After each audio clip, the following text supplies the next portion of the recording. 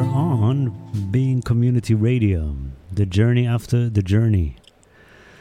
Tonight we are trying something new. We are streaming this live on Facebook. So if you are able to go to Facebook, you can go to facebook.com/Oriality. Oriality. It's hard to remember. I'm probably not going to repeat it again. But as we get better with this, we'll know. There's a little bit of delay, I think, from the broadcast to the video. But this is a new technology, and this is what we are here to really discuss tonight is the solar eclipse. It's very, very meaningful because we are getting to a place where the last 8 months of shifting and changing are all, let's say, coming to a completion. There is a new cycle beginning, a new cycle of remembrance. And this is what tonight's show is all about. It really is about remembership, which is a kind of a new word that I'm coining for remembering together in community. Because it's very, very easy to have glimpses of your real self, of your higher self. However, remembering, having consistency for support in remembering is really what community is all about. Because there is no way to stay awake all the time, not yet anyway. There is no way to guarantee the continuation of enlightenment unless you are doing it in community. And this is what this show is about. This is what this effort together with Sam Leibowitz and Talking Alternative and Being Community Radio, this is what this show is all about.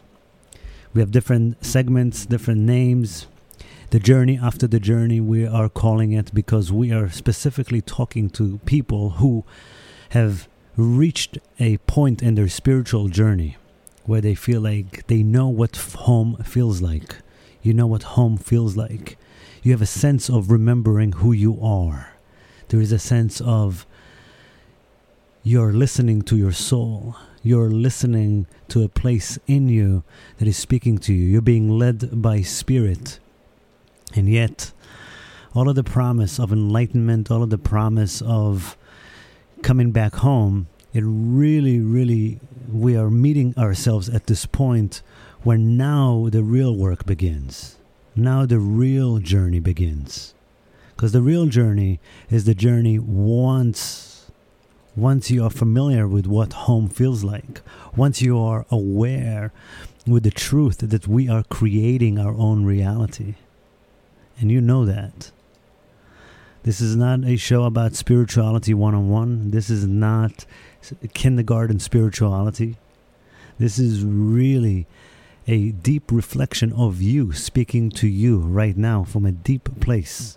Your essence calling you, speaking to you, and reminding you that not only you are creating your reality, that the true meaning of remembership, the true meaning of remembering is co-creating our life together. We are all reflections of one another. We truly are, and yet we each have our own individual essence. We each have our own individuality.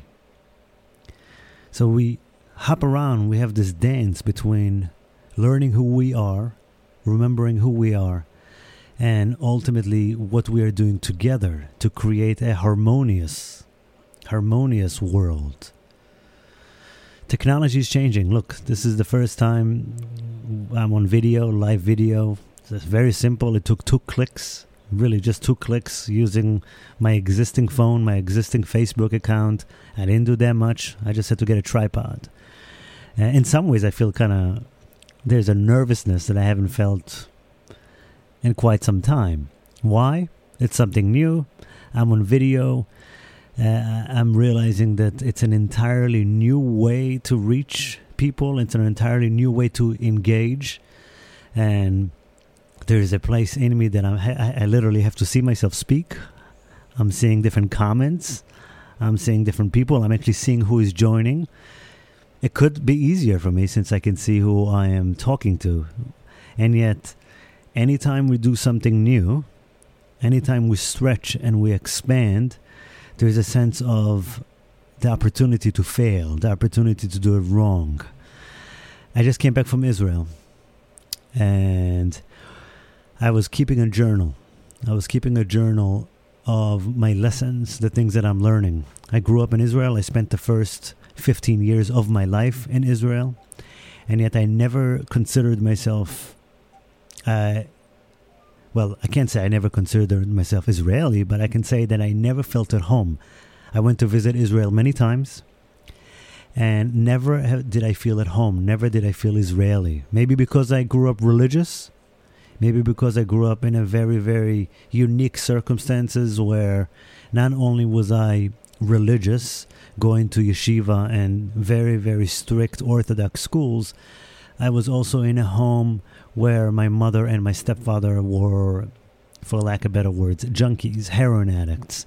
So it was this weird dichotomy, the weird paradox of substance abuse that all started specifically for consciousness exploration and spirituality that just ended. I mean, it didn't, my stepfather died, my mother got cleaned up, but as you can imagine, if you can, it was a very confusing upbringing for me, where I grew up going to religious schools.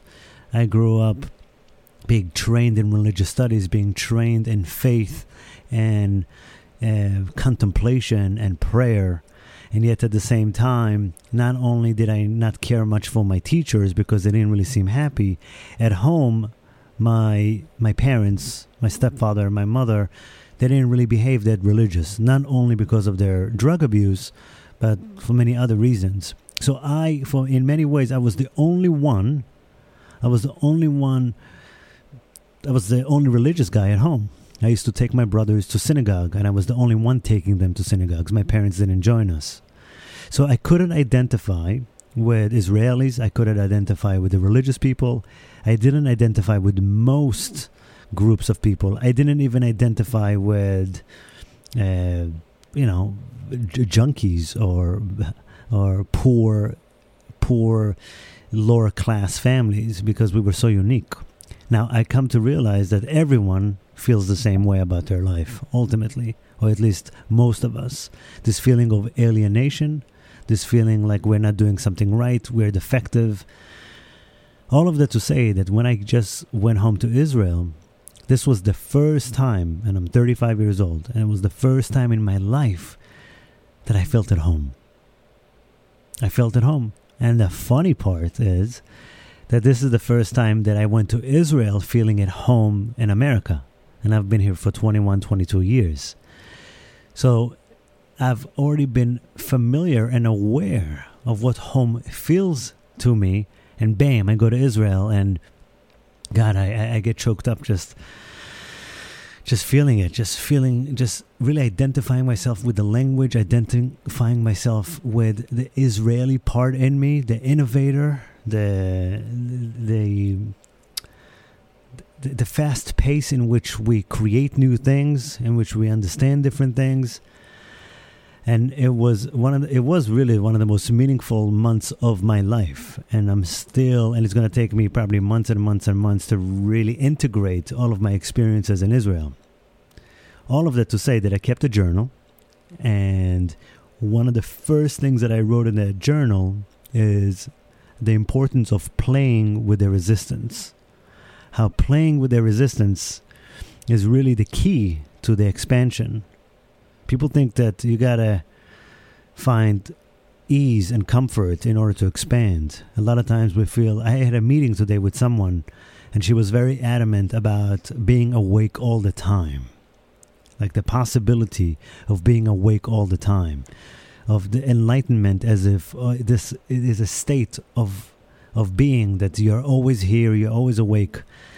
And since the beginning of time, if you want to call it the Big Bang, or you want to see it as a religious act of sort, that God created this life. Either way, since the beginning of time, The way we are growing, the way we are changing is through resistance. For example, for me right now, there's a little bit of resistance of doing it on camera, and I'm watching myself speak, and it's actually pretty annoying. But at the same time, I know that I'm serving. I'm doing something different. I'm doing something new. So that resistance, if you really want to take it, the Big Bang itself is resistance.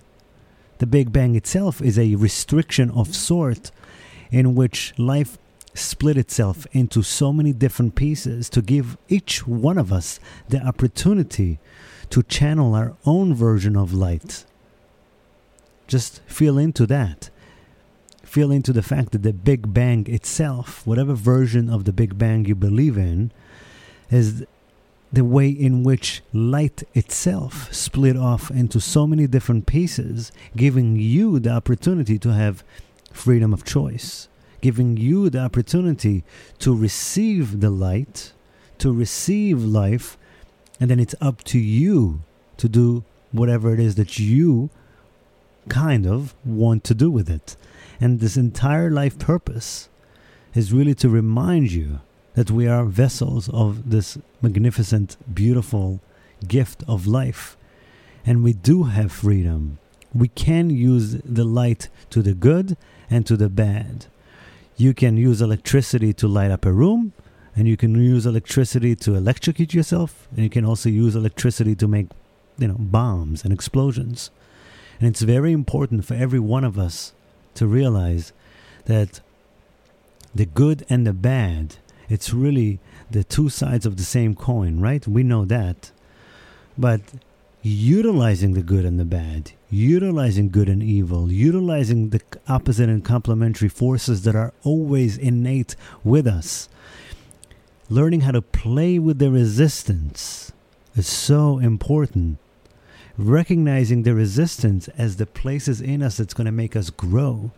I'm doing something very new. I bet that you are being called to doing something new in your life. There are so many new things facing you. I mean, spring is upon us and the world is changing. And let me tell you, this is good news and bad news. The good news that those of us who have been doing work quite some time on ourselves are about and already are really enjoying the benefits of presence and the ability to know yourself. And those of us who haven't been doing work, those of us who are resisting our own resistance, those of us who are still selfish, those of us who are still worried about ourselves, well, it's about to get even harder. Because the feeling of abundance, the feeling of harmony is readily available now. It's so easy to communicate. It's so easy to contribute. It's so easy to share. And that also brings up the resistance and the opportunity to get to know ourselves even deeper. We'll be back in a few minutes. See ya. Know you are loved. Rest in peace. Dream your sweet dreams till your soul is released. Know you are loved. Rest in peace. We're back. Being Community Radio. Wow, this is such a different experience for me, I must say. It's knowing. I mean, I've always known you're listening. I'm talking to you. But it's something else. And it really does symbolize the change. When I left Israel a year ago, I'm going to keep talking about Israel, why not? When I left Israel a year ago, my mother told me that the biggest change that's happening in the world is there's no more hiding. Anything you're hiding, any secrets will come out. Only the truth can actually stick around. And I remember when she said that, I was like, oh boy. Not just for me, just for the entire world. And literally the past year, anything I have been afraid of, any shadows that I wasn't, how do I say it? Let me look at the camera. Any shadows that I didn't acknowledge fully within myself, that I was hoping that it would go away on its own or that I didn't face, it all showed up. The past 8 months have been such a roller coaster. They really have been. It's been amazing because it gave me an opportunity again and again and again to stand up for myself, to realize that I have always been in my integrity, and all of my actions and all of my decisions have always come from a place of self-knowledge and learning and getting to know myself. And I want to remind you, all of you who are doing this work, waking up did not come with a manual. It didn't. Getting to know yourself did not come with a manual. It doesn't matter what teachers and what books you read and how much help and guidance you're getting. The truth is, to become you fully, the way you are right now, with your experiences, with everything the world has to offer right now, is such an individual journey. It's such a unique journey. And that's why community is so important. Not so much for the teachings. Of course, the reflections, the mirroring is uber important. But for the safety, for the support, just to give you space. My entire job is to give people space to grow up. My entire mission and purpose is to give people unconditional love and unconditional space so you can do what you do anyway. So you can be how you behave secretly and quietly. Just do it in front of us without getting judged for it. And my hardest work has been to really love and unconditionally give space to people who not only judge me or criticize me, but these same people who have been supporting and helping unconditionally. I have been experiencing this phenomenon where I don't want to say a lot, but people who have been supporting and giving to, when things kind of go wrong and people don't want to do their work all the time, they usually, a lot of times, they turn back at their last guide, at their last teacher. There is such a thing as projections, and I become a psychic trash can for people. For example, a lot of times if I help couples and they get to be in a very vulnerable place, if they don't really want to do the work and continue and working on themselves, many times they'll point their fingers at me. I find that a lot. They'll point their fingers at me and they'll blame me, which now in my job as a teacher, as a guide, I'm fine with that. I get it. But at the same time, you have to understand that this has been my biggest source of resistance, because growing up, my biggest fear has been what people think about me. Growing up, I just wanted to be not seen. I didn't want to be called upon. I would never want to speak in class. I'd get so nervous and red if anybody ever asked me anything. Not to mention confrontation, telling people the truth, being very direct, telling people my needs. Man, that's been a journey, and it still is. Just now, as the world is changing and everything is out there, and abundance is actually readily available now, because we have finally surrendered to the fact that everything is digital, right? It's all just virtual numbers moving from here to there, and anybody can contribute in so many ways, especially using the internet now. Anybody can spread any message at any time. I have 10 viewers right now. The difference between 10 viewers and 100,000 viewers is merely consciousness. It really, really, really, really, really is. I can barely stomach the 10 viewers because I see your faces and I know exactly who you are.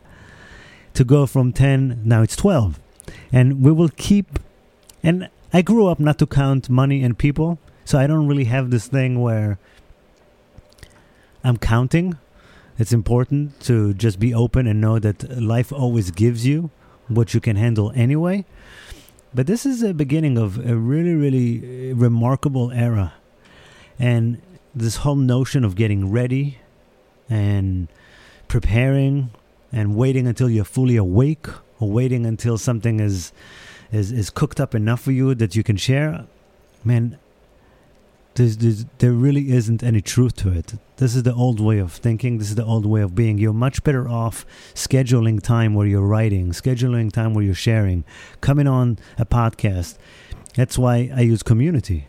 Because if I had to do this on my own, I wouldn't do this. I wouldn't go home and record videos and send them. I record a lot of videos at home, but I maybe send or publish 1 out of 50. For real. I back up everything to Google Plus. One day, I'll be able to go back and see all of them. But I work with Sam Leibowitz. I go to Talking Alternative. I come here. I sit down. I sit in front of the mic. And that's what's so beautiful about community. We are able to do this together. So coming to Israel, really feeling this place of playing with the resistance. And I believe that for Israel itself, like it was very interesting to me to come to a place where there is so much empathy. There is so much love. There is so much camaraderie. Like when I would go to a store and I would, get a sandwich or whatnot, I remember when the guy would give me suggestions for what to make on the sandwich, I would feel the sort of empathy and love that I rarely feel from people. And yet at the same time, this is still a country that is so immersed in war. That's based on what? Based on hatred. Based on what? Based on ideology. Based on different ideas. And I was able to meet with different people, Palestinians, Israelis, Arabs, Jews. And I saw how, I didn't have to see that. I mean, we know that in our hearts that people want the same thing. We know that. We really, at this point in our life, now that we have the internet, now that we know that everyone has the same problems, everyone has the same potential, everyone has the same capacities. Yes, different places have different opportunities, and yet we can move around. Maybe not everywhere all the time, but those of us who are watching this, those of us who are able to listen to this, those of us who are able to connect to the internet, are able to write, are able to speak, are able to type, we are aware that the only thing that's stopping us is jealousy, envy, and negative thoughts about ourselves. Because with a little bit or a lot of work and playing with the resistance, we can have peace in the world. We really can. When people talk about, well, I'm not here to help the world, I'm only here to do this, I'm not here to... People talk negatively of utopian vision sometimes. I have utopian visions for the world and for my family. I live like that every day. I really do. Maybe not all the time, but I make most of my decisions as if I live in heaven, as if there is enough. This is not because I am good or better than or righteous of any way. It's because I trust my heart, and my heart is continuously showing me that we are a connected society. We are a connected species. Everything is connected to everything else, and you know that. There is a way in which we can come back to our hearts, and there are many different ways to come back to the heart. Many different ways. Some people do it through movement, some people do it through laughter, some people do it through spiritual ceremonies, shamanic journeying, so many different ways. And yet the feeling of the heart is universal. The feeling of being connected is universal. The feeling of really being calm because you feel safe in this world is universal. And that is ultimately my goal for you, for me, for my family, for the entire world. To feel safe, to trust. What if you know that you're being taken care of all the time? What if you know that your only job is to listen and to take care of yourself? I'm beginning to experience this place in my life where I trust Spirit so much. And I know I'm being led by Spirit. I'm being led by life. Amen. I've been experiencing it immensely over the past 24 hours. Immensely. So it's kind of very curious that at the same time I'm jumping into the next thing. I have to read my own notes that's saying, play with the resistance. I was reading Hanu, a bedtime book. My son, I have a 3.5-year-old son, and I was having a really, really negative hour.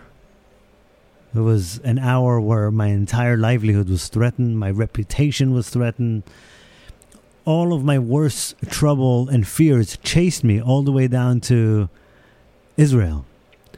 And there was a part of me that I was really afraid. I could feel the heaviness. You ever been afraid? You ever been really, really afraid? And there was a part of me that I could feel this. And I felt it before. And I asked myself, what's my lesson? Why is this coming back? Why is this fear now in Israel? Why am I feeling it? And what I could connect to in a deep place, that every other time I felt fear, every other time I felt threatened, there was a sense that I was waiting for it to be over, to feel safer. I was waiting for it to be over to once again do my thing and be creative and pay attention to the world. I said, this time I'm going to do it differently. This time I'm going to play with the fear, play with the resistance, and not wait for it to go away. And that's the biggest shift that happened to me in Israel. Except, of course, feeling Israeli and loving my home country. But really, really knowing that, once again, I'm not going to wait for the fear to be over. I'm going to accept fear and trepidation as part of my life. I'm going to accept it, that it's what makes me stronger. It's what pushes me to find my truth even better and greater.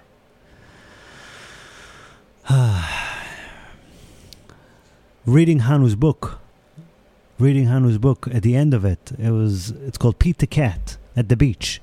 And at the end, it says, it's okay to be afraid, but it's more fun to surf. It's okay to be afraid, but it's more fun to surf.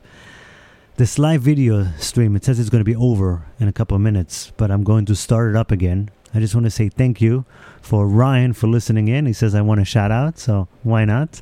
Thank you all of you for tuning in. I'm going to restart this stream and hopefully they'll let me do it. Otherwise, you can go to talkingalternative.com and tune in live. Thank you, and I really, really love you. Beloved child, go out, spread light to the world. Be strong, be kind, be brave.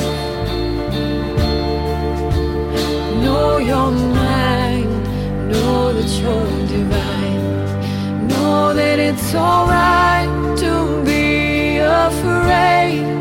Know that you are loved. And we're back. I had to start another stream. We'll see. So Facebook lets you do it for 30 minutes. Got a 2-hour show, so that should be interesting. But it could really work out because people are not very likely to watch a 2-hour thing. So doing a 30-minute blocks could really work. Anyway, I could read your comments, and I think I'm getting used to it a little bit more. It's nice. It's nice to actually know and see the faces who are listening. I'm excited about it. The show title for today was Remembership. Remembering together, remembering community. How important it is for us to remind each other. How important it is for us to literally pass the flashlight from one to another. Because we are remembering different things at different times, but there's a part of you. There's a deep, deep, deep part of you that really wants to remember who you are. There's a deep part of you that wants to remember what you're here to do, how you're here contributing. And it's a process. It's a real process of waking. When you first wake up, when you first get a sense that this is who you are, when your heart opens up for the first time, a lot of times, and this is where you may be right now, a lot of times you could be bringing up a lot of the trauma and the heartache, not just yours, but generational. Again, I just came back from Israel, and I spent a lot of time with my grandmother, who is a Holocaust survivor. I'm not sure if she identifies with that statement, because I know she's been listening to the show. And I don't know if you identify with it, and I don't really think that I identify my grandmother as a Holocaust survivor. It's a thing, it's a statement, but I do know that she spent 6 years in the camps from the age of 10 to 16. And in all of my life, we really didn't talk much about it. And yet this past visit, I have spent a lot of time talking to her about it. And there is a sense of how much we were forgetting, how as a nation of Jewish people, we went all the way from supposedly, especially in the Jewish belief, we went from receiving the Torah, receiving light, receiving direct connection from the divine, all the way through getting so lost into wars, where we can come into a country like Israel, where we're still fighting other people. We're still dealing with really ignoring our neighbors. And listen, I'm not here to bash Israel. I'm not here to bash anyone, because there is no Israel. There is no Palestine. It's all us. There's no them. There's no they. My parents were together. And for me, they were together for the first time in maybe 35 years for me. And we got into a conversation, and we all had this moment where we agreed just for half a second or 5 seconds that there is no they. There is no Palestinians. There is no Israelis. We are all one human family, brothers and sisters wanting to live together in this life. We can grow our own food. You know, technology is changing, right? Technology is changing and expanding. And as far as I'm concerned, the Messiah is the internet. I know this is some stuff that I talk about, but this is for real. This is a real thing for me. When I grew up religious, and we had this whole thing about the Messiah. One day the Messiah is going to come. And I'm sure Christians have their own thing. Muslims have their own thing. We all have their own thing. Yet, what is it? What is it about the Messiah or the end of days that is the most common? The most common trait of the Messiah is that everybody is going to know everything, right? The truth will be revealed to everyone.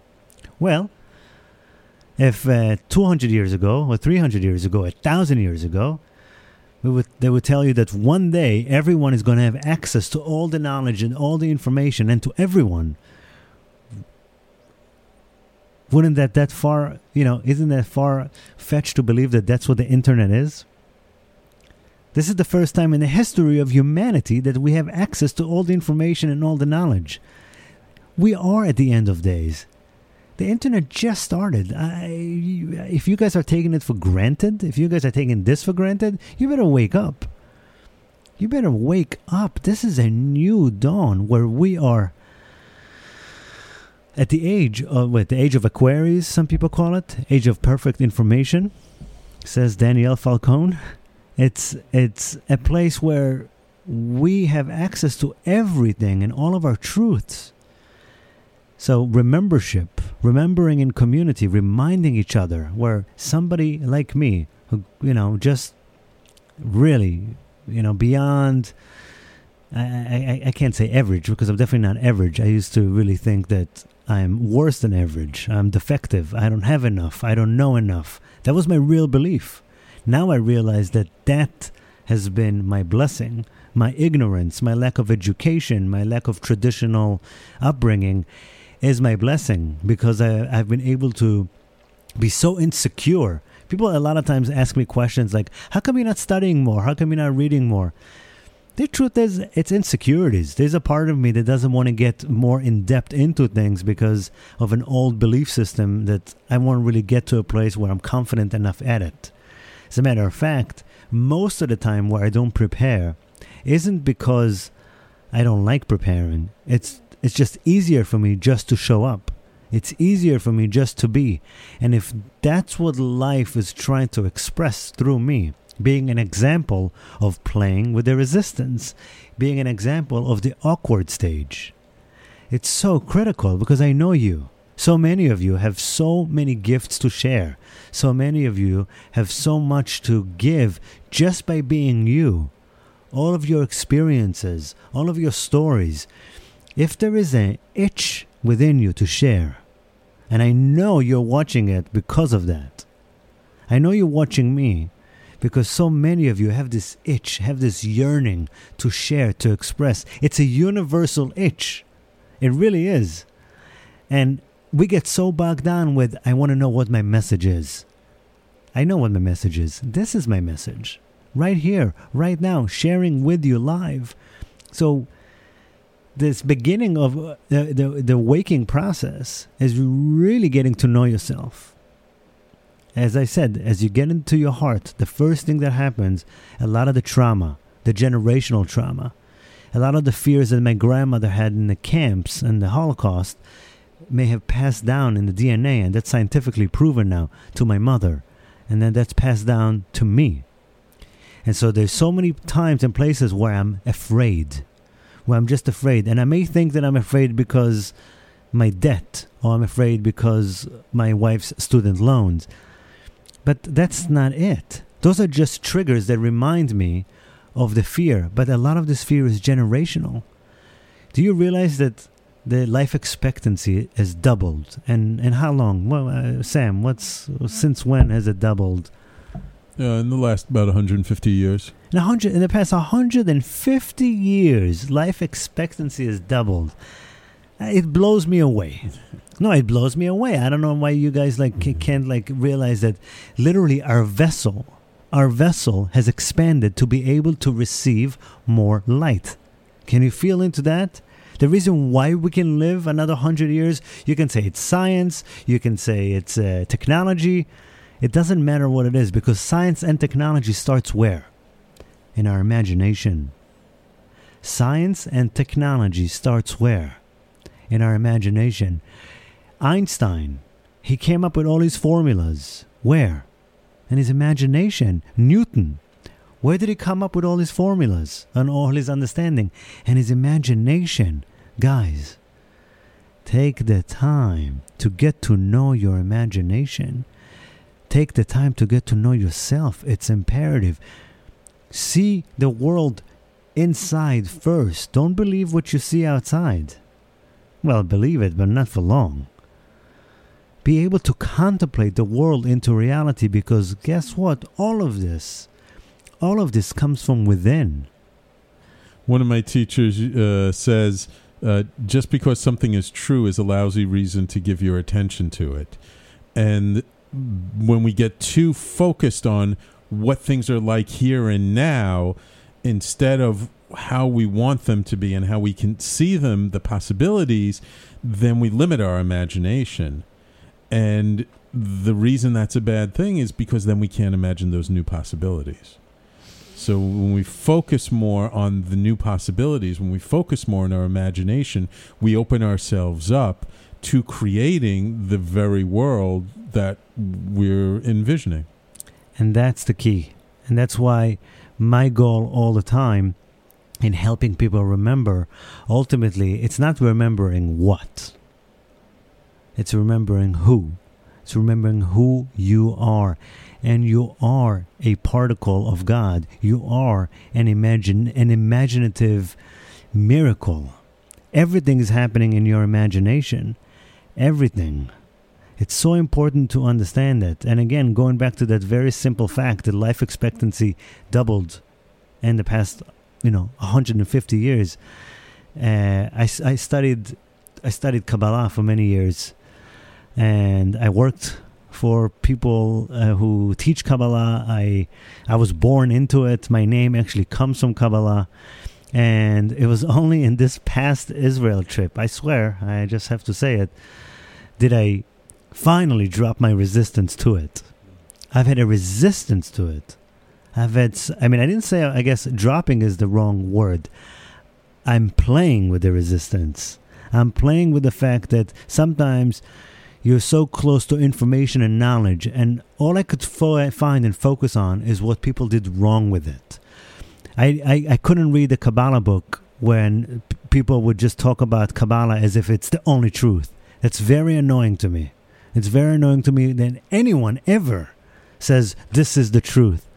But I have to respect that and honor that 500 years ago, 1,500 years ago, heck, 30 years ago, before the internet existed, people had to say these things, because when they found the truth, they really didn't see anything else. And if they had to protect it and like go on a crusade because they believed it's possible, maybe they had to say, I remember getting a little turned off when people talking about how Kabbalists saw the stars and astrology way before anyone else. Or I read somewhere that Abraham, the patriarch, was the first astronomer. Okay, why can't we just say one of the first, or one of the earlier first, or at least as far as the Jews are concerned, as far as the Jewish lineage, the first. So I used to get lost in that kind of stuff. I used to get lost in the fact, if you say it's the first, that means the whole thing is wrong. If you're excluding everyone else, then I don't trust you. And I'm learning to embrace and embed all of the truths together. So me studying, being born into Kabbalah and studying Kabbalah and now playing with the resistance and saying, okay, well, Jewish mysticism, I come from it. When I go on my own spiritual journeys, the deeper I go, the more I see everything breaking into Hebrew letters. That's what I see.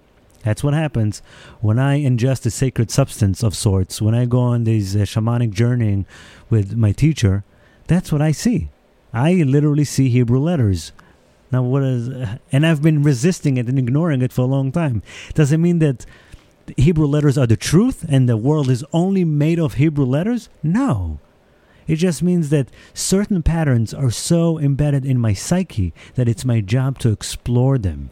It's my job to remember who I am, so I may share that. We'll be back in a few minutes, and I believe you'll still be here on video. Know you are loved. Rest in peace. Dream your sweet dreams till your soul is released. Know you are loved. Rest in peace. Here we are back, Being Community Radio, where we are reminding one another. We're reminding one another who we are. And who we are is an expression of the divine, an expression of life itself, literally trying and being our own uniqueness. For what? To create new stories of harmony. There's 8 billion people in the world. There's so many of us. And yet so few of us control, and I'm using air quotes because I'm on video, control so many of us. I think that's great news. Because we have been acting unconsciously. We have been using very, very strong spiritual principles. Because guess what? There is no good and bad. There is, but that's not why we're here. Freedom of choice, freedom of will gives us the ability to use the energy of desire. To use the energy of desire to create whatever we want. Hitler did come into power. Okay? Many bad things happen. And many bad things continue to happen. Now, they do not last if they're not in harmony with life. They do not last if they're not in harmony with community. But anything is possible with desire. I remember when I worked at the Kabbalah Center for 6 years, I went up to one of the main teachers and I said, so what is it? What's the secret? What's the secret of life? And he told me the yearning. And his father, who is no longer alive, he's created, no matter what you believe about him and what your opinion of him, has created such a large organization from his basement based on what? Desire. It's so important for you to realize that waking up, remembering who you are, is ultimately to get to know yourself, to get to know what life desires through you. What is it that you want, your soul wants? What is it that you're here to build and create? It's very, very important. I could be talking about this for the rest of my life, and I'll be happy with that. Because I've come to recognize that when I pay attention to what I'm daydreaming about, when I pay attention to what I've always daydreamed about, and guess what? This, right now, what I am doing right now is such a big part of it. And this seems, to me, it seemed like a mere fantasy 6 years ago. It's just complete fantasy. I sat in a 9-to-5 job for 6 years, really, truly hating it, not liking it. And I have the blessing and the opportunity right now to do this with you. Why? Why? Out of all the things that I could be doing on a Tuesday night, because I got to know myself. And it's a continuous journey of getting to know myself. So once my daydreams continue to come back, and guess what? They're not mine. They're not mine. They're life's. And it's crucial that when you start remembering, you make sure that you hang out with people, you continue to hang out with people, or you stop hanging out with people, depending on who they are, that remind you, that support you. I once heard a long time ago, I don't know who said it, that you are the average of the 5 people that you hang out with the most. It's very good news and bad news. You are the average of the people you hang out with the most. And as you start waking up, it's important that you realize that you're going to lose certain friends. You're going to intentionally change your friends, because we are walking energy fields. We are walking electromagnetic fields. And what we think and what we feel and what we do has an effect on everyone and everything. So as we begin to wake up, as you begin to wake up to the power of your heart, as you realize that the most powerful energy that you have in your body is your heart. It's measured. It's how many feet, Sam, they say that the electromagnetic field goes for? They say from your head it's about 6 inches, and from your heart it's like 6 feet. Okay, so no wonder when people walk into a room, like right now, Exactly. our guest for the next hour just walked into the room, you can feel she's light, she's a little nervous, but she's fine. Like you can tell people's energy. You can tell. Now, not only you can tell, you can also consciously change yours. Right. You can also consciously, and that's what, again, we're back to remembership. And I'm doing this play on words with remembership, where it's remembership, where we're remembering together. And then I also have this thing with pirates and ships. So it really is the journey of navigating consciousness, because the heart has the quality of water. Consciousness is the quality of water. It's flowing. Learning how to navigate consciousness is mastery, is enlightenment. It's not about being awake all the time. There's no such thing. It's navigating. And I see you have something that you want to share, Sam. Well, just when you said that play on words, I didn't think of it, but yeah, remember ship. It's using this ship to remember. Yeah, and that's what we're about. My invitation is to get on the ship. Get on board. Yeah. Secretly, ever since I started being officially a spiritual guide of sorts, my nickname for myself is Pirate of Consciousness. It really has been, because I've always seen myself as living in so many different realities, because it's always been very clear to me that reality is created by my own imagination, by my own fears, by my own wishes, by my own desires. And as we begin to wake up, the most important advice I can give, since in some ways I feel like this is my first show because we're doing a live stream for the first time.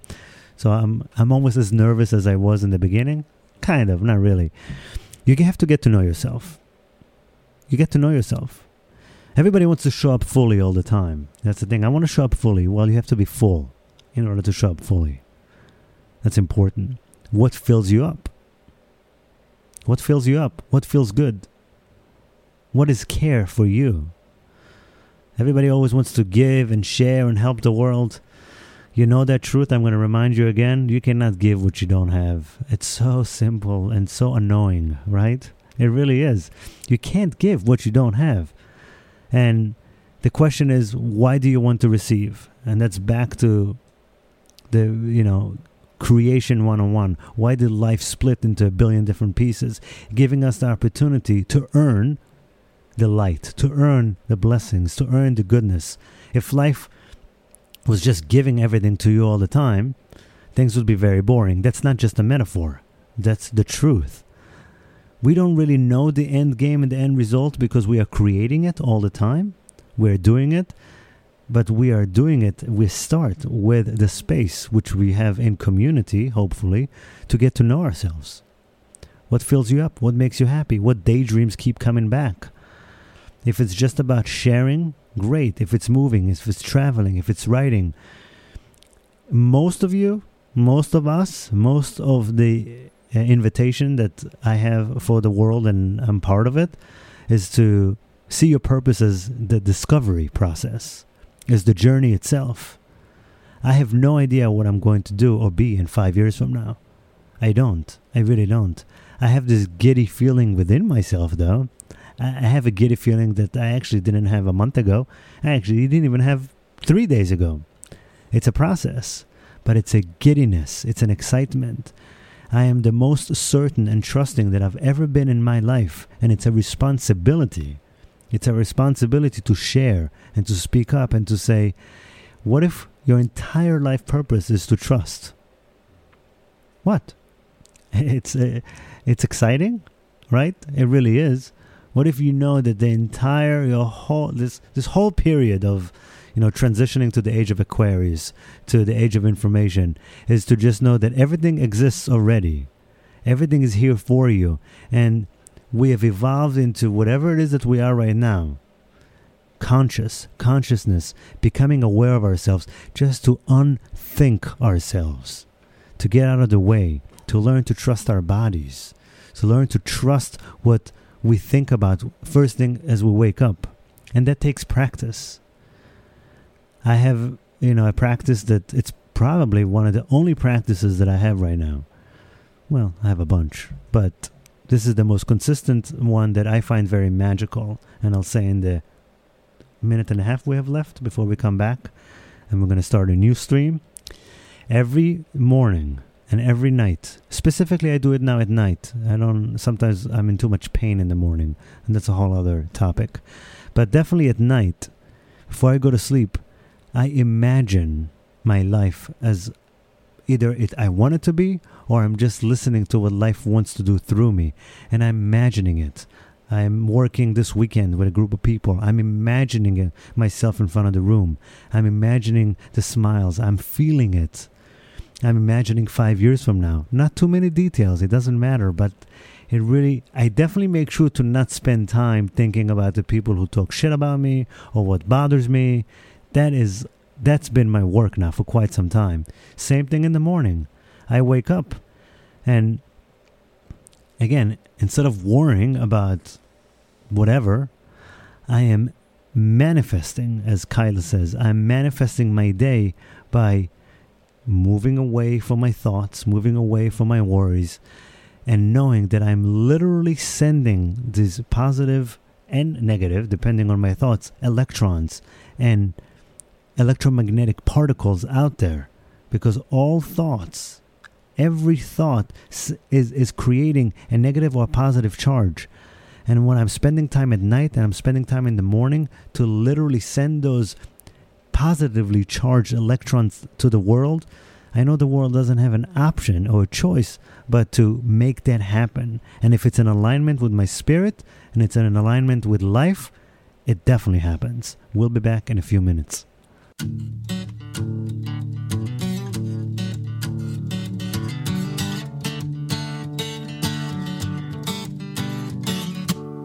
I believe in the good things coming. I believe in the good things coming. Out of darkness, light are pumping. Into white light, all things running. And we're back, being community radio. And this next hour, we have a fantastic guest. I mean, I'm intrigued by her. Luckily, we haven't had... No, we talked. We talked for some time, but we haven't talked in about a year. Yeah, it's been a while. And she is a yoga teacher and a lawyer. So I think that if that's not intriguing enough, then what is? And we'll just, what is it, lawyoga.com? Lawyoga.com. That's cool. So tell us, who the hell are you? Why are you doing both? That's a big question. I'm doing both because they're both deep parts of me.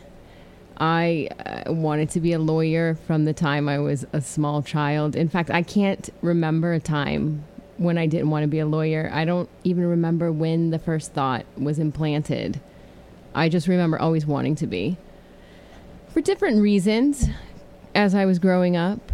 And so my path was always very directed to go to law school. That was always the plan. I never quite questioned it for maybe 6 months when I was in college and just forgot about it and kept going.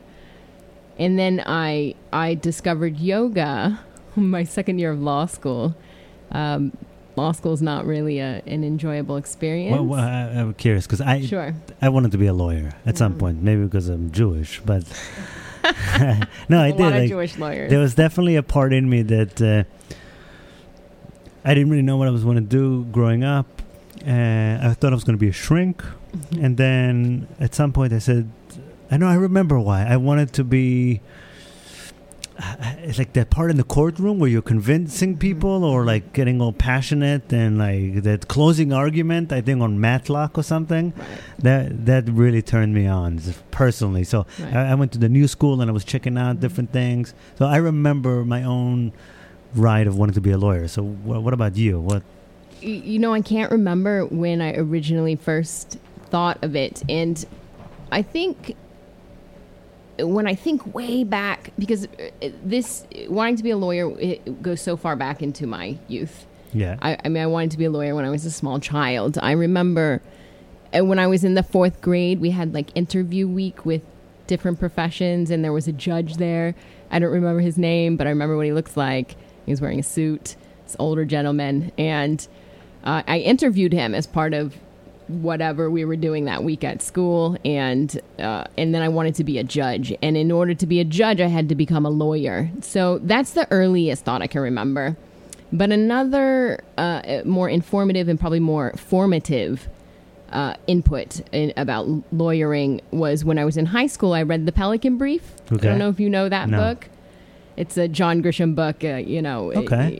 it one of those thrillers, and the Yeah, I listened to a bunch of John Grisham audiobooks when Yes. I did a lot of driving, so yes. Right. And so The Pelican Brief was one of his earlier books. And in the book, the main character exposes a big scandal. I can't remember the details, but it was a big scandal that involved a corporation doing something nefarious to harming people. And she exposed it and saved everybody. It was like this it was a woman character. Okay. So the super hotshot, smart woman that came to the rescue as a lawyer. And it's sort of all of my thoughts of becoming a lawyer up until that time. And then I read that book. It was just solidified. In fact, the college the law school she was at was Tulane. I ended up going to Okay. Tulane undergrad, like implanted that idea in my head. So I went to Tulane, and then I went to Georgetown for law school. But it was sort of, as I was becoming in my adolescence, it was definitely about serving the world. Okay. I wanted to serve the world. The essay that I wrote when I entered law school was about saving the world, human rights, different kinds of things that I don't do at all in the legal profession now. But that's what inspired me to go. Okay, cool. And so you followed some sort of inner calling that you had ever since you were a kid, and then you were introduced to yoga. I discovered yoga really just by accident. I lived in a group house my second year of law school. One of the students who was not a law student, he was in a graduate program, was in a room next to mine, and I would pass his room at night and hear this really sonorous breathing, which was Ujjayi breathing, if anybody's familiar with the Ashtanga breathing that makes a lot of noise that you hear in yoga class.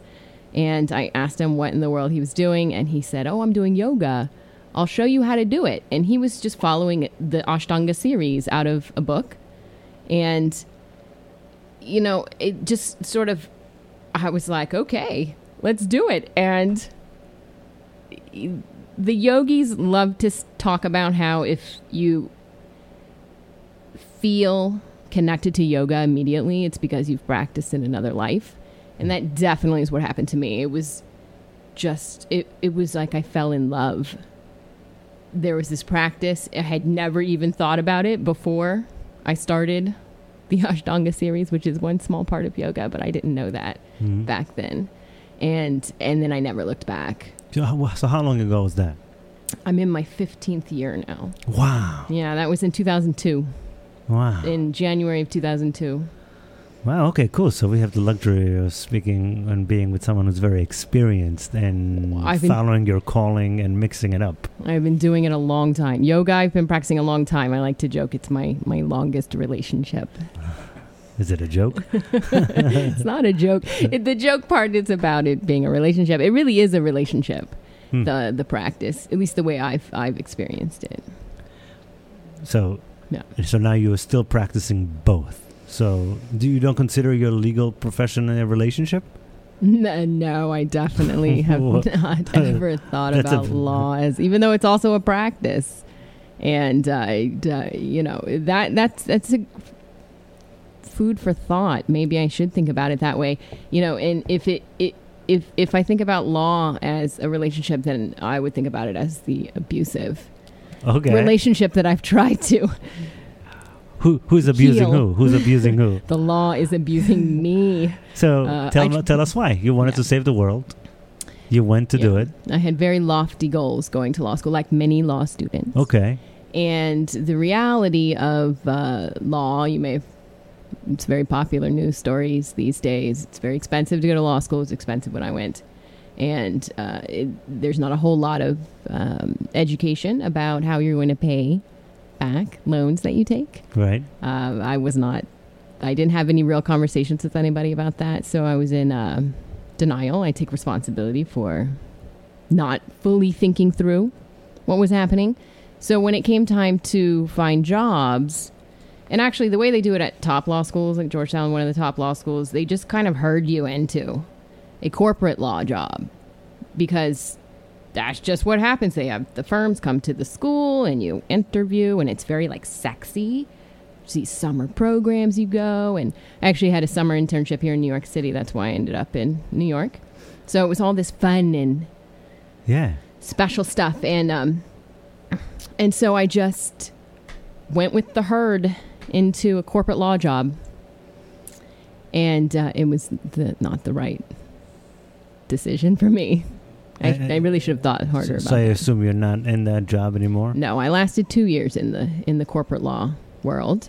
And, during that time I was practicing yoga and practicing more, knowing it more. And so after I left corporate law, a mess, by the way. Good, like everyone else that's going through transitions. But you're very interesting. Yeah. You're very interesting because it seems to me that maybe you're still battling it. I mean, I'm not going to talk therapy you in live, but you're still battling the fact that you are meant to do both somehow. So, so I would guess that law is not abusing you, that you're abusing it. But maybe. But that's again, it's like I just discovered. I rediscovered. Or in some ways, for the first time, I'm remembering my own love for Jewish mysticism. Mm-hmm. I mean, I resented it. I hated it. I really did. I worked for the Kabbalah Center for 6 years, and I really thought they were idiots. And I was born into it, and they gave me my name, like the guy who started it, like is my godfather. But I fought it. I fought it because all I could find is what wasn't good at it. Right. And now I'm 35, and I went to Israel, and I'm like, oh, whoa, why am I fighting this stuff? So it seems to be that you're in an interesting place because to merge your dreams, to merge your daydreams is the struggle that everybody else does also have. So you don't have to pick, you don't have to choose. Right. And you don't really. Right now, right? You're doing both. No, I don't have to. I have managed to pursue both paths. But the way you talk about the Jewish mysticism, if anybody who knows me is listening to this podcast, they'll be chuckling because I definitely could be said to resent the legal profession. And I spend a lot of time on soapboxes talking about what's wrong with the legal All right, profession. We got 3 more segments, so we can bitch about it for a full segment. I think everybody knows is the thing. Everybody knows. There's a reason. You know, I got going into law school as an idealist. I'm still an idealistic person. Very idealistic. Very. What does that mean? I don't even. That know. means I'm optimistic about human nature. Okay. So I think that we can create a world that is harmonious and not full of conflict, that eases it creates policies that ease people's suffering instead of harming them, Right. that encourages us to work together to solve problems that are facing all of us. So I'm really optimistic. I think it's possible. And so I went to law school with those idealistic ideas, and law will be the way that I'm able to change the world for the better. That's good. Were you here when I was saying that I have you, like, you know, sometimes I hear people and teachers are like, well, don't get sucked into utopian worldviews. No, I wasn't. I have utopian worldviews. Not only I have utopian worldviews, I feel like I make my decisions every day feeling like there is enough. And and working hard to love my brothers and sisters, Right. and especially those who I find resentment for or hurt. I find myself in Jesus mode a lot. I do, and I can't say I'm proud of it from a sense of pride, but I strive to be a good example of a human being. So I think it's important, you know, especially the lawyers tend to have a negative reputation. Well, lawyers are always thinking about contingencies. What could go wrong? It's part of what we do. You don't. Not, I do in law. Okay. in my profession. We're gonna transform you in this next Right. segment. We'll be right back. In the moon of the budding trees, I was gifted new eyes to see all of the shifting shape and ways you can be. Wake the dreams into realities. Wake the dreams into realities. Sunset diamonds trickle down. And we're back. We're talking with Zara, who is a lawyer and a yoga teacher. And I mean, speaking of yin and yang, but it's probably not, you know, we have, I actually don't have too many opinions about lawyers because I know when you need one. Oh, then you love Then you them. love them. I never had a lawyer after me, so I don't really, I mean, Right. it's a service job ultimately. How did you survive in New York so long without having to have a lawyer experience? I mean, it's like Yeah. part of like living in New York City. You have to have a lawyer experience. And You know, I do a lot of things differently than most people, That's for and sure. I'm glad to know you, Zara. You Like, know, I am. a Like, lawyer. I'm Yeah. happy to know a lawyer, and I mean, I loved John Grisham.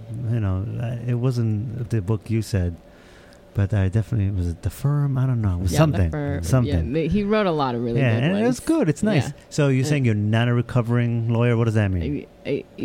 Because I hear that term a lot, and lawyers, a lot of lawyers go to do holistic careers afterwards because it is soul sapping, a lot of the legal profession, not all of it. And so people leave entirely and call themselves recovering, meaning, which is sort of like a drug addict is recovering from Right. addiction, and so it has this negative connotation. And I'm not recovering, I'm still in it. And that's why I was saying a bit about it being an abusive relationship, perhaps because I'm trying to make it work. And it is working, actually. You know, I've started off talking about the negative experiences, but what I do now is very similar to my intention in it is similar to why I teach yoga, which is to serve people. And the way I've integrated the two is now I'm focusing on serving lawyers. So I serve lawyers in my legal business. I write briefs and do research for other lawyers. I have a business that does that, On Point Expertise. If there's any lawyers Is that the listening. name of your business? The name of my business is On Point Expertise. On Point Expertise. Cool. On Point is a legal term that all lawyers will recognize. And so I serve lawyers in that capacity. And then I have moved my yoga teaching business to serve lawyers and law firm professionals, people who work and help the lawyers in there. Then do you find that lawyers are more likely to pay attention to you because you're a lawyer, specifically in your yoga teaching practice? I found that I might be. So you're in a very, very unique position. Yes. Is what you're saying. I speak their language. So unique, you're probably kind of deer in the headlights still in it, Right. because you could probably do anything that you want with it, but it's such a surprise and a challenge for you to kind of integrate both of your dreams.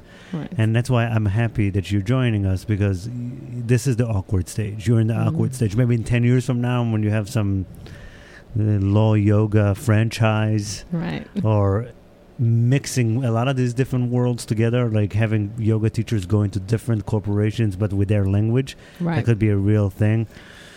But so you are in the awkward stage, Yeah. which is important. The development stage. Yeah, and I think, what can you tell people right now about it?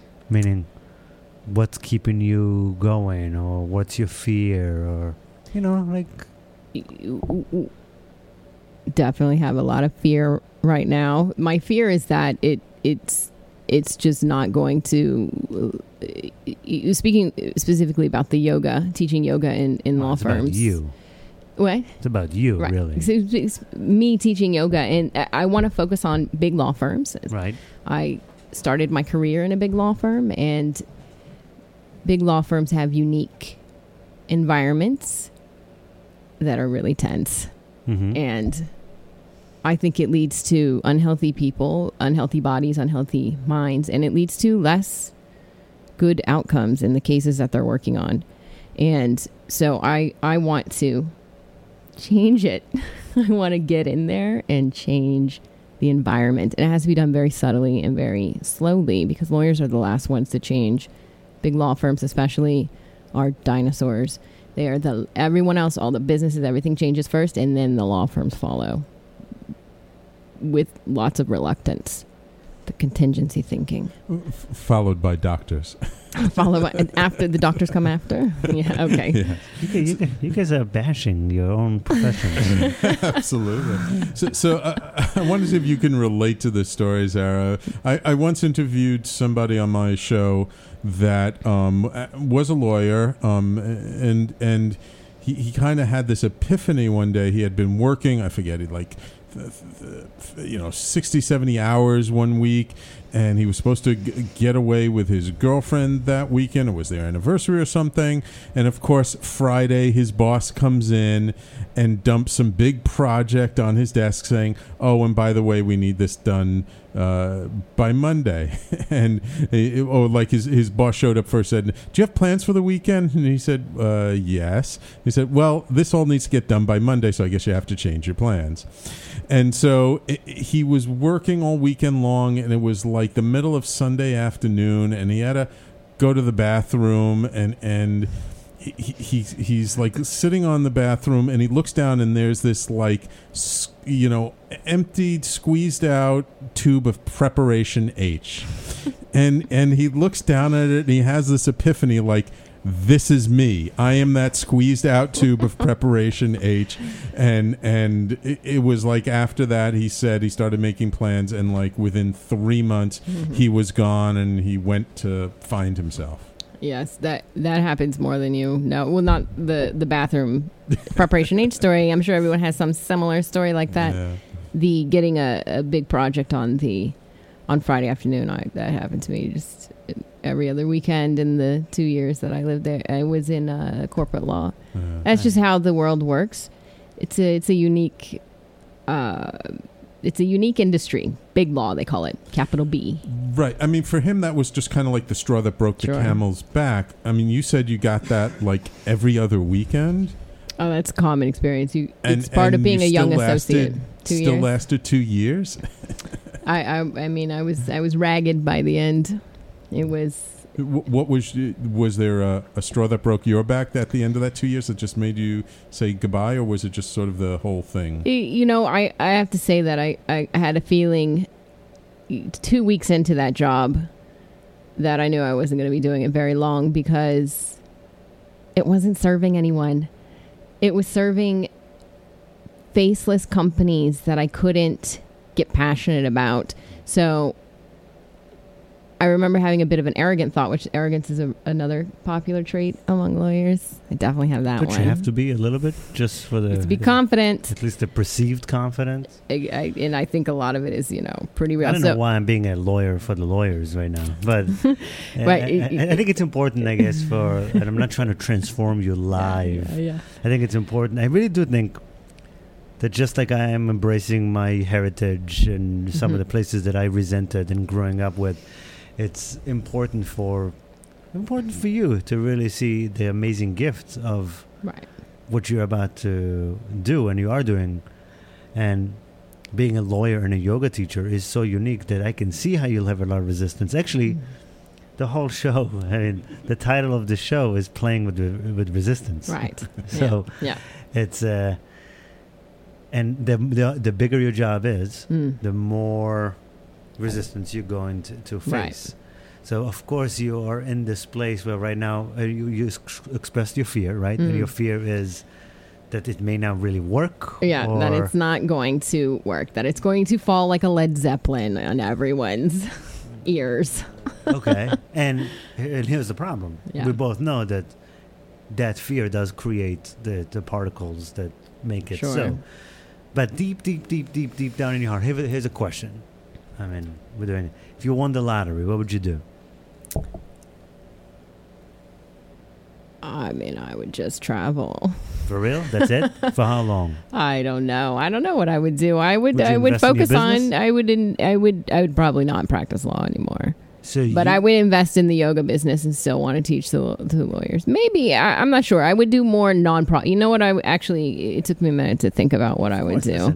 If I won the lottery, I would start a non-profit that could help give people legal services at an affordable rate. I mean, that's one of the issues I have with law, is that it's not affordable. And I went into this profession into the legal profession wanting to serve people, to save the world, and what I discovered was a profession that serves wealth and wealthy. And I'm not and I'm compassionate about that as well, because lawyers need to make a living and it's really expensive to go to law school, so it's an expensive service. But I think there needs to be more resources dedicated to helping people who need legal services. So you win the lottery, so that's you what dump your boyfriend. Oh, your relationship. Excuse me. The yoga relationship. No, I would never dump yoga. All right. I would do both. I think I would continue. Back to that. Because one thing I realized... What would you do with the money, though? Would you train yourself more? Would you do different marketing? Would you hire a coach? What would happen? What would you do differently than you're doing right now? I would probably invest more in marketing and hire a team maybe to do some of it. It seems like you're already doing everything you really want to do. I'm definitely not. I'm not a person who has spent time on something that I do not want to do. I have at times felt like I'm trapped in the law, but I realized actually on a trip to India, my first trip to India, when I was being spiritual and you're not anymore? No, trips to India are always spiritual. Okay. But it was after I had left. It was a couple years after I'd left the law firm job. I thought maybe I would just teach yoga, forget the law thing. This isn't working. Trying to find a place in the legal profession. And I met a fellow traveler that I had a travel relationship with, and I realized how argumentative I am. I'm really argumentative, and this guy was not an intellectual type, and it was hard for him to feel it, or to interact with it. And I had a moment where I was looking at the goddess of wisdom, Saraswati, if anybody knows, and I realized that I could not leave the legal profession because it feeds an intellectual curiosity, an intellectual passion that I have. And I really do enjoy making arguments, and I enjoy winning them. We're gonna have to definitely keep in touch a lot and see what you do, because the potential of what you're doing, how you're bringing together the most analytical profession there is, right? I mean, I don't know. It's pretty intellectual, yeah. Yeah, and using words and it's all words based and language, and marrying it with presence and feelings and being okay with yourself and knowing the body. Law is all in the mind. Not even the mind, it's the intellect mind, not the higher level mind. Well, we're gonna go on a break, and I want to hear about the kind of stuff that you're actually teaching the lawyers that could really be beneficial for so many of us who are so mind oriented. So we'll be back. And we don't know where to begin, don't know how to fit in, caught in between the lines, fighting this world from inside. Can't go back, we're on a one-way track. It's been a million miles gone. Is it taking us to where we belong?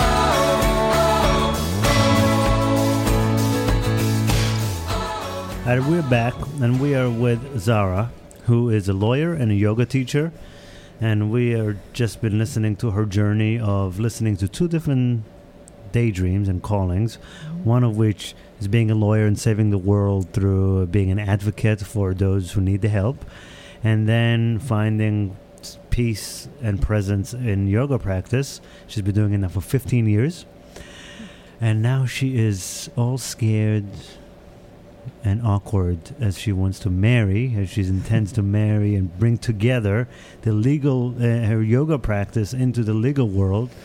What would be the benefits for yoga to the legal world? Like, okay, so what's typical in a lawyer's office that yoga and you specifically can, I don't know, was it offset or teach? Yes, the life of a lawyer in a big law firm. The big law firms are what I'm focusing on. I'm also teaching lawyers private classes, but I'm really pushing with law yoga, teaching in the big law firms in their conference rooms, and in the conference room. In conference so rooms. They don't have to bring like yoga clothes. Well, there's a couple of different options, and one is classical style yoga, or 20th century classical style yoga. Classical style yoga is something very different from what we're accustomed to, and but with mats and changing. Okay. And what I've found in the places that I've taught so far is that, and this makes total sense to me, is that lawyers are in particular resistant to going to the classes. It's mostly professionals, the secretaries, the paralegals, this class of attorneys that are called doc review attorneys, and they'll go because they're not on partner track. There's this very unique career reality in big law firms where you're on this lockstep track to partner, and there's a lot of reputation at stake. So people don't want to change their clothes into workout clothes and to be seen in the halls by the partner that they need on their side to be able to go forward in their career. So you go meet them where they're at. Okay. So I have not developed, but I don't remember when the idea entered my mind, but I thought we'll just do yoga with our business clothes on, sitting in chairs and using the chairs and the tables to move the body, to stretch the parts that are under the most repetitive stress. And then I will teach them breathing exercises, which help a lot with stress and focus, and also meditation.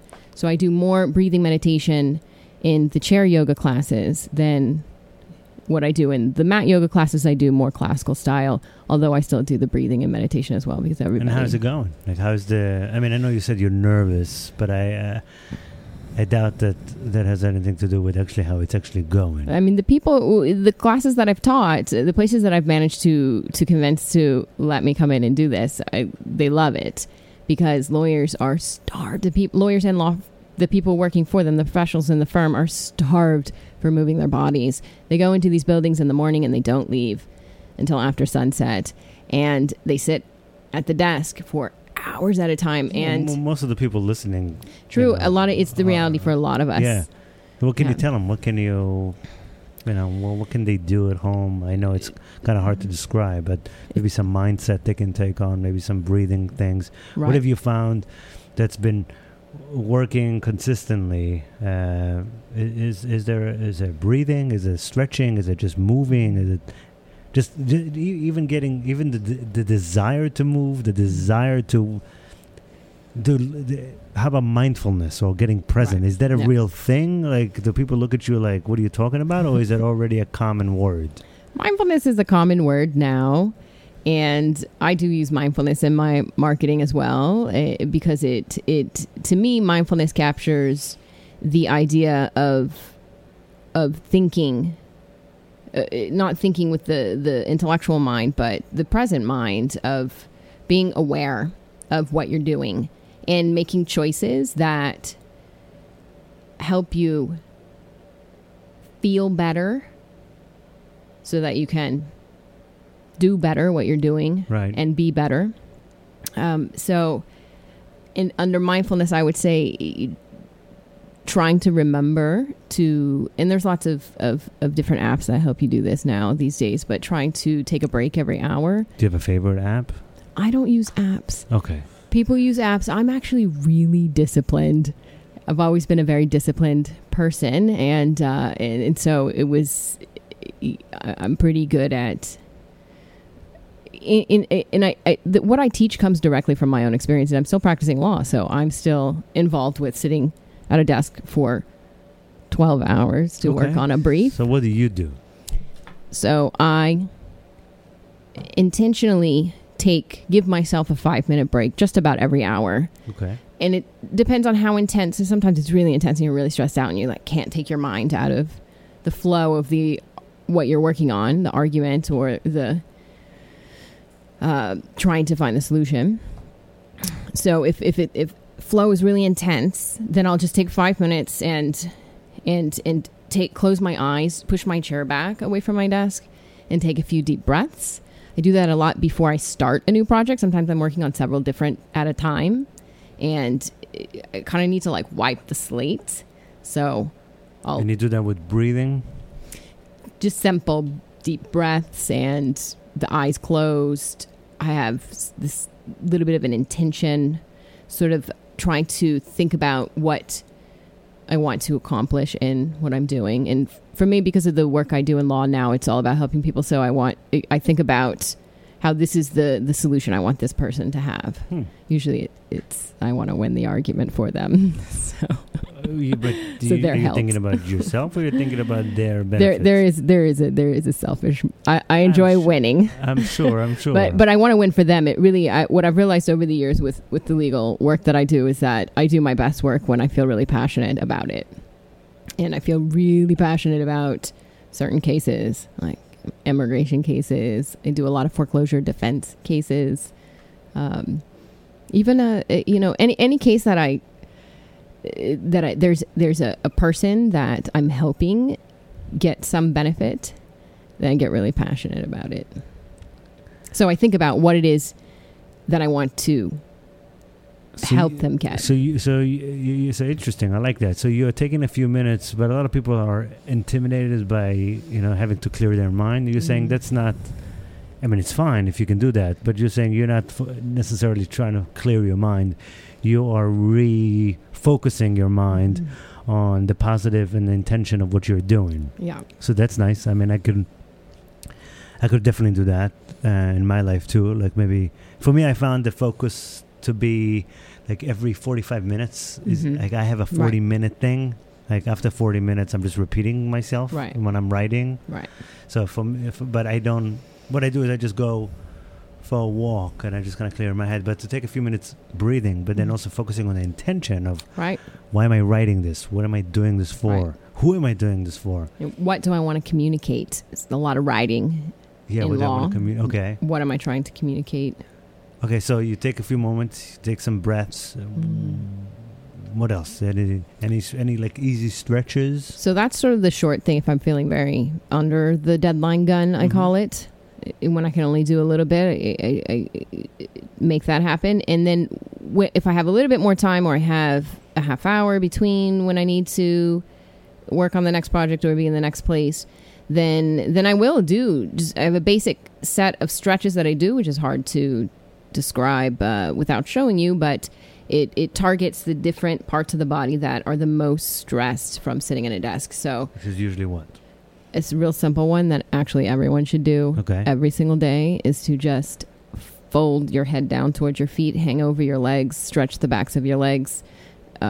Disclaimer, everybody, please be careful with your lower back. If you feel any pulling in the lower back, bend your knees. You don't want to feel tension in your lower back when you're trying to stretch the back of your legs, but the backs of the legs are in a seated position, constantly being stressed. So you get off the chair. So you're not in the chair. So getting out of the chair. This is if I have more time. And then you put you hang over the legs. Hang over the legs. Yeah. And I know that I will have to do that. So bend my knees. And take 5, count them, deep inhales and deep exhales. Just slow it down. Yeah. Once every hour. I do the pausing bit, the 5-minute pausing bit once every hour. If I have more time, it's usually in between projects. So every couple of hours, maybe it ends up being once a day. Maybe I'm so stressed out that I don't get to do it. I'm very interested in it because somebody has shown that to me once before, and I haven't been doing it. So even if this is just about... Even if you just do it once a day, in between morning stuff and the afternoon Why is it so stuff. important? Why is it so important? It's the backs of your legs are sort of strained into like a half bent posture when you're sitting in the chair. So stretching the leg all the way and then folding over is just releasing the muscles. And does it have effect on the mind? Like, because people who are working on the desk, like lawyers, does it have an effect on the mind? Does it have a direct effect on cognitive abilities? Personally, my experience is that when the body feels better, the mind is more calm. The pain in the body is very agitating, and it disturbs the mind. So stretching to release tense muscles is going to calm you down on one level. The deep breaths are really what's going to calm you down. If you really focus on slowing it down and taking it in nice and deep and full, exhaling it all the way out, that will have a remarkably... So it's really not intense. That complicated, is it's what you're not saying. Complicated. It's the discipline of doing it. The discipline is hard, which is why I do the classes, because it's hard for people to think about doing it themselves, although I've experimented with in my newsletter different written teachings, and I'm also going to be trying to do video teachings that will make it easier for people to follow. But I call it a practice break, because it's like a coffee break. You could go down to the whatever place where they have your coffee machine in big firm, right? You go in there, you get a coffee, stand around, you say hello, you drink a little bit of coffee. Takes 5 minutes. People do that all the time. Or people used to do smoke breaks. So many people don't do that anymore. I think they still do that now. Right. It's not as popular, but it's a practice break. So you get up for 5 minutes, and the forward bend stretch is one of my favorite. There's also shoulder stretches that you can do, and side stretches are really good. You can do those in the chair, holding on to one arm, an arm crossed in front of you, holding on to the arm of your chair, and then the other arm. Yeah, we're gonna have to put some of this stuff on your website. Yeah, it's gonna be video. Everybody, go to lawyoga.com. Definitely get onto the newsletter. There'll be video teachings coming this year, and the idea is for it to be a little 5-minute bite-sized practice. Yeah, that you can do at your desk. Well, we're going to go on a little break. When we come back, I want to hear all about what it took you to get your website finally done and all the stuff that most of us are just not just terrified of, we just don't do it. Right. So tap me out and tap me into you. Heal my brain and my body too. Balance my chemistry, hydrate these cells, 'cause the body talks and meditation helps. The body talks and meditation helps. And we are back, being community radio. We're on with Zara, and I'm interested in this next section because I myself have been online since 1996. I remember the first domain name I ever bought was z66.com for whatever reason. And it's been 20 years, 21 years. I've been even working as a spiritual guide now for 4 years full time. I still don't have a website. And there's so many reasons why I don't have a website. There's many like real reasons, fake reasons. But I know one of the main ones is there's a part of me that I just don't want to be one of those guys. Not now, because I think that stuff's kind of going away. But for years, I really despised the personal development industry. Like I didn't want to be one of those people. And now that I'm so one of those people, I'm actually working on my website. So I'm just curious. I know it's like a simple thing to talk about a website, but maybe I don't think I'm the only one. I know a lot of people who... It's been a huge challenge. Yeah? Talk to me about it. Well, I wanted to do a website because I'm a bit of an introvert. I am an introvert. And so doing a website was the way I was going to avoid human networking, which it's interesting because I really got moving on this Law Yoga website after I finally made the decision to do people networking. And I joined a networking group, Body Local, and met a bunch of people and started interacting with other wellness professionals. At the same time, I started human networking with lawyers as well for my legal business. So it sort of all happened at the same time. So it's interesting because I was trying to hide behind the website, but it wasn't going anywhere. I wasn't getting it to where I wanted it to be, the way I wanted it to look, until I started interacting with people. But on the practical level, it was... I've done it all myself. I've watched a bunch of webinars. Oh yeah? Yes, You are disciplined. I'm a pretty disciplined person. I'm pretty disciplined.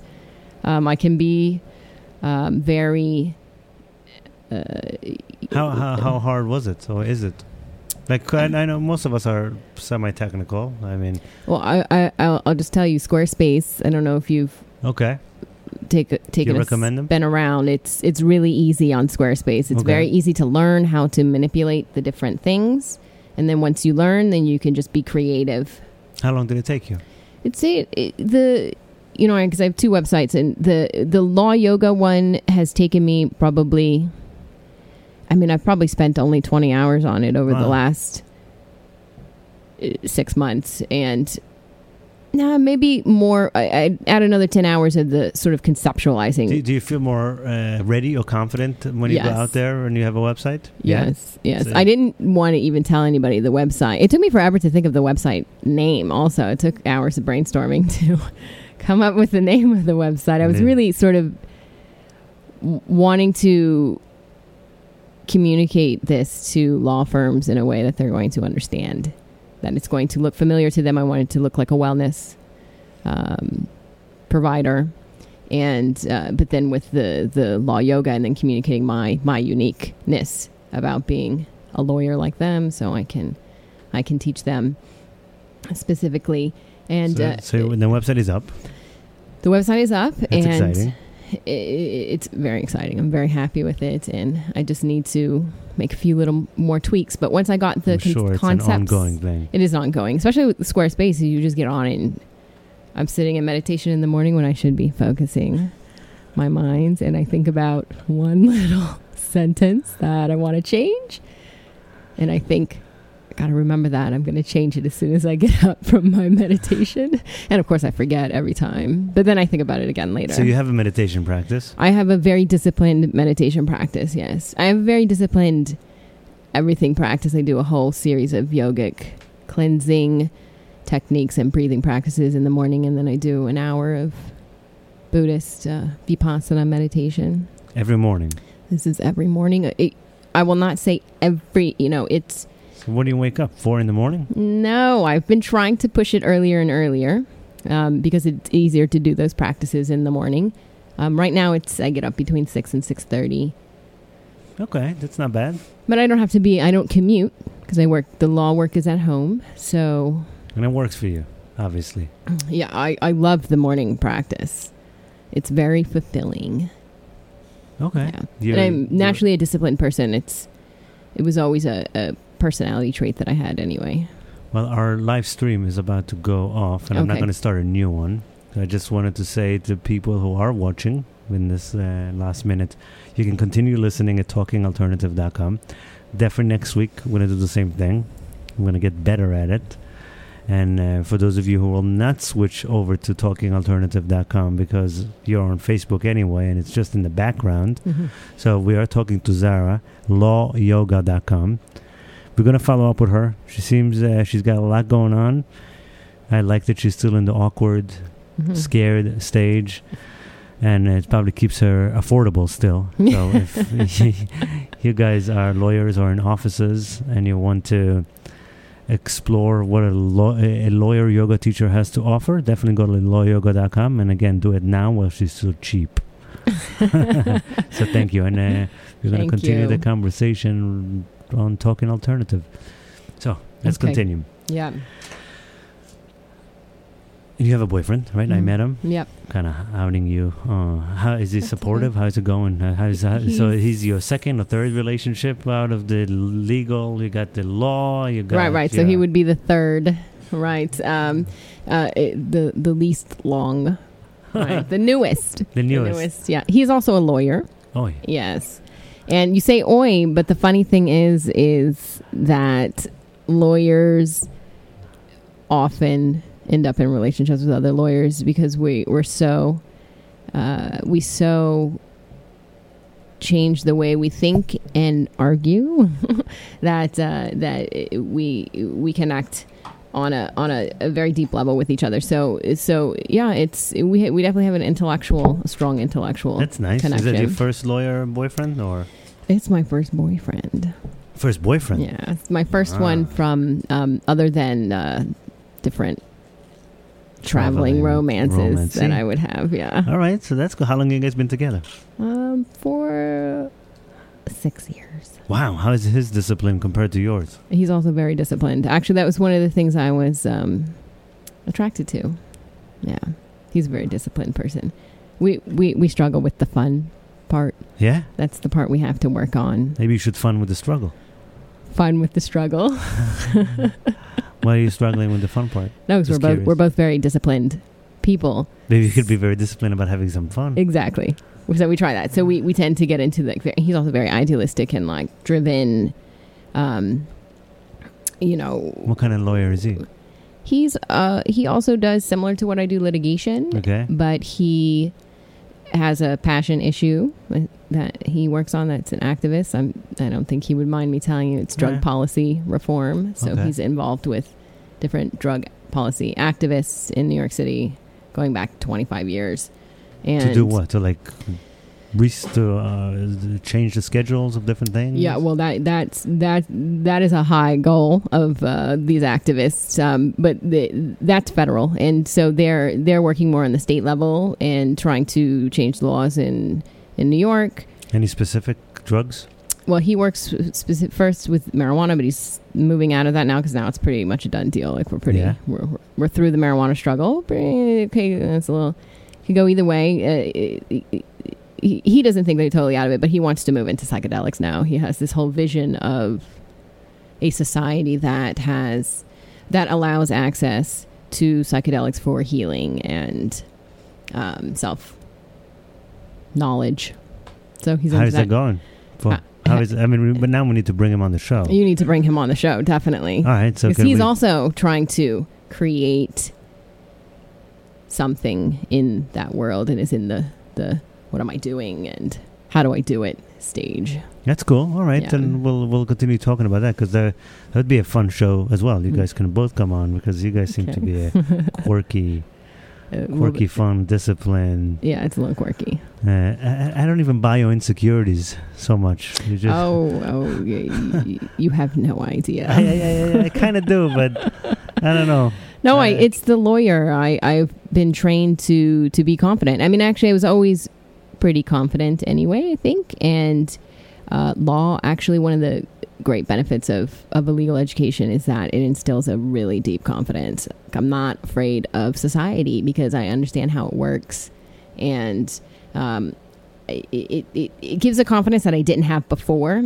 and so that pervades into other things. But don't think I'm not. I've got lots of doubts and I'm sure you do. Self-doubt and fears and... Yeah. But, again, I read this great book called War of Art, is it? By Stephen Pressfield.